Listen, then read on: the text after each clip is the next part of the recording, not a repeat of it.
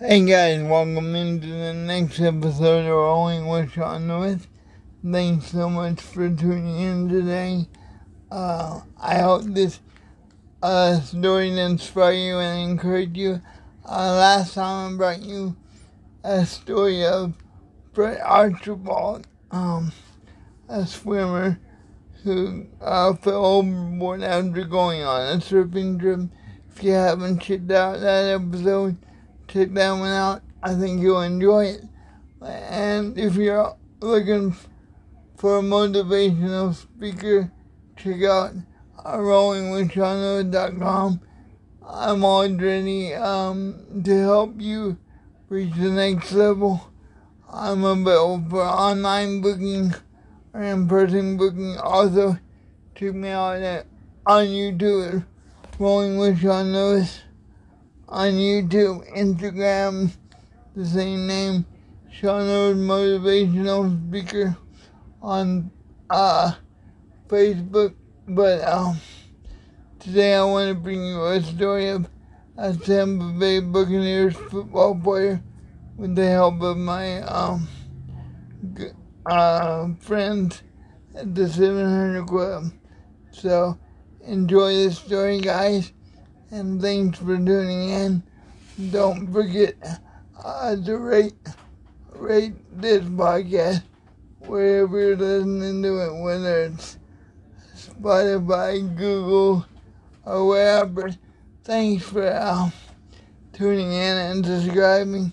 I really hope my messages, the messages I bring you from other people, and the people I have on the podcast in person, not only inspire you, but uplift you and help you come up to the next level. So, this is a story about a great Tampa Bay Buccaneers football player who, had to grow up really fast, and he was on his own because his dad was in and out of prison. His mom had drug addiction issues, so he really had to step up and be the man for his family. But he just got an awesome testimony of how if you trust God and if you give everything to God, God is the perfect father, the perfect friend, and that is true, guys. We all go through certain stuff in life we don't understand, but God never promises us that we won't ever have a time of trouble, but God does promise us that we turn to Him and we trust Him, He'll be with us in that process. And I'm just speaking to you to encourage you. I'm not speaking to you as a man that has it figured out, and by any means, because I don't. I make mistakes every day, but I hope this story encourages you and inspires you and help you realize that you can do anything you want to do. You just might go about it a different way. Alright, thanks so much and God bless.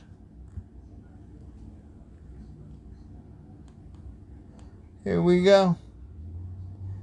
It's coming up really quickly, guys.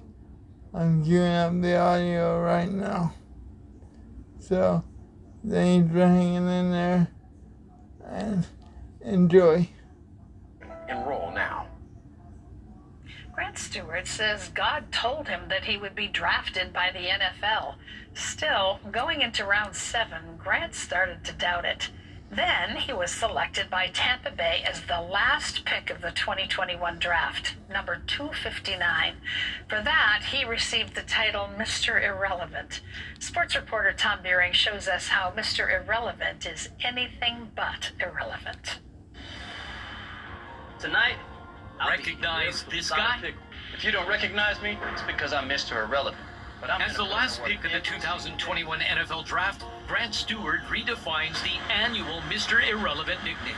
The all-conference linebacker and captain at the University of Houston tackled the struggle of raising 4 siblings, embracing his 259th selection as a Tampa Bay Buccaneer with significant perspective. Let's go back to draft day. What was most memorable for you? It was a crazy time in general. Even the morning of, you're getting calls from various GMs, from teams. They just sound so sure about drafting you on this day. But probably the most memorable part, man, was God had told me that I was going to get drafted through a person. But, going into round 7, I started to doubt it. And my wife came to me citing scripture and asking me, do the birds worry? How much more does God love you? Hearing that call from Tampa just was amazing. What makes the Bucs a unique team for you to land with? I think the family atmosphere, having coaches and having a team that demands that excellence, coming into a team that just won the Super Bowl, understanding that is their goal. That's really what they're trying to get done. I thrive in environments like that. My teammates here, I feel like I'm growing as a person and as a player. Mr. Irrelevant is now relevant. Yes. At least once a year. Yeah. How does that tag suit you? I feel like I've always been kind of somebody with a chip on my shoulder, always with somebody with something to earn, something to prove. I've always been scrappy, no matter where I'm at on the depth chart. Coming into Houston, being a 4th string player, working my way up to 1st string, I'm used to being looked over. That's already naturally been there. Your life growing up, you had to be anything but irrelevant, and you had to be necessary, you had to be substantial. Mm-hmm. Describe your family's circumstances. My dad was in prison in a little different stints, and my mom was a drug addict and worked in the strip clubs. It just was me and my siblings the majority of my childhood. There was just a lot of absenteeism from them. It was just us. I was faced with some harsh realities. I had to step up. I had to learn how to drive a car at 11 years old. I had to make some Robin Hood type decisions to make sure we ate and stuff like that. I always felt like this responsibility for them, and it's like a grind from 8. I was always on that quest. The ebbs and flows of uncertainty. Yes. What's your encouragement to those that feel that their parents were absent? My encouragement to those people who could still be dealing with some remnants of what happened to them when they were younger. God is a perfect father, a perfect caregiver. He's a perfect friend. He has the power to remove any ties of hate. I built a lot of anger. There was all of these negative effects that happened from growing up in an environment like that. Nothing changed. I tried everything. Nothing changed until I truly gave my life to Christ. It was definitely radical. How do you explain that transformation? What do you call it? The new man. I came as this individual who was toxic, who was manipulative, who lied, who was hurtful, who was self-seeking. It had grown to this non-acceptance of authority. Nobody could tell me what to do. I think if we die to ourselves and ask him to take presence inside of us with the heart of repentance and asking him to refine me and make me more like him, and really just yielding to that process. The easy adjustment for people is the bitterness. Mm-hmm. It says that God so loved the world that he gave his only son for us, right? And if he is doing all of this to show us that he loves us, and he loves us so well, is he not worthy of being loved back? Is he not worthy of being loved back? And how do we do that? In seeking him and loving him. What society might call those on the margin. Mm-hmm. Is it easier to feel empathy? Yes. When they involve mom and dad? Absolutely. After giving my life to Christ, the things I was doing to hurt others and the type of person that I was being that was so negative really began to dissipate extremely fast. Struggles with my parents and with the people around me, that stuff was a constant battle. How do I forgive them? Do I help them? I probably was one of the only people that just consistently believed in my mom. She has her first real job, and I don't know, as long as I think I've been alive. She's living in a recovery home in Tampa. She's 7 months sober. She's just doing so much better, and now we've been blessed with the opportunity to adopt my younger sister, which has been amazing. Knowing and seeing how Christ can redeem me, it really gives me confidence and patience with those people going through that type of stuff. What fuels your intensity when you're on the field? Ecclesiastes 9:10.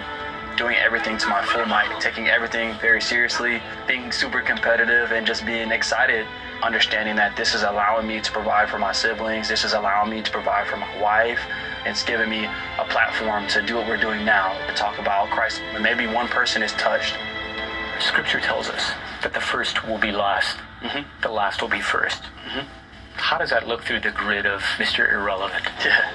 Coming from being a leader at Houston to like now I'm just like a little grunt for the Buccaneers. I really had to not talk as much, maybe learn some more, and maybe just humble myself.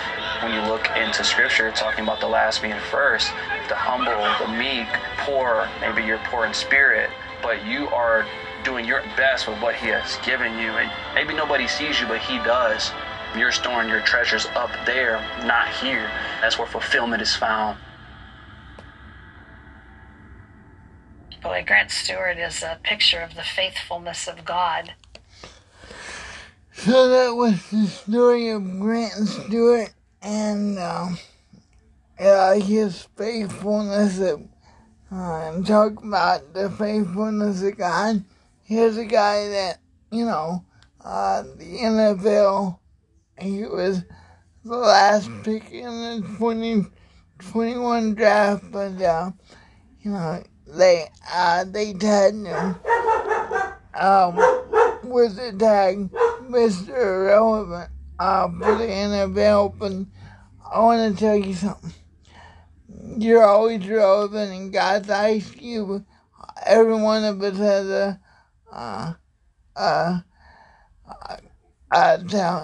talent, skills, and abilities given to us by God, I believe, to make the world around us a better place. And you might just have. I believe we can do anything we want to do. We just have to find another way to do it. And I just want to also play for you post I made on Facebook, but because I can't read, I'm gonna let my audio reader on my phone read it to you. But it's all about the choices and decisions we make that affect our lives. So here we go, guys. Give me a minute to cue it up.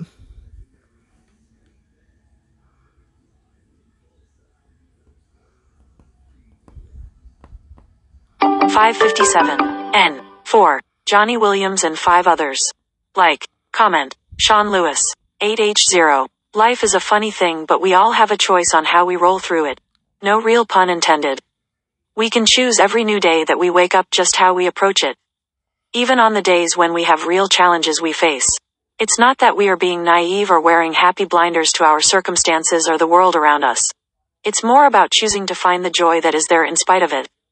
Being kind, compassionate, and staying firm in your faith and what your values are don't have to take a back seat just because you're struggling or having a crazy day. Taking the focus off yourself and placing it on others is one of the best ways I have found to do it.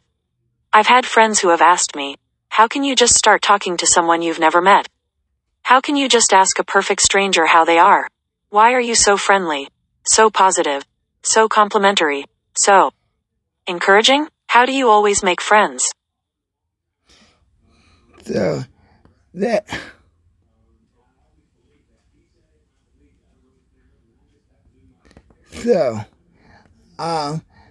something I wrote this morning on Facebook. I also shared it on my speaker page, but just like in the interview clip I made, I showed you with Grant Stuard with the Tampa Bay Buccaneers.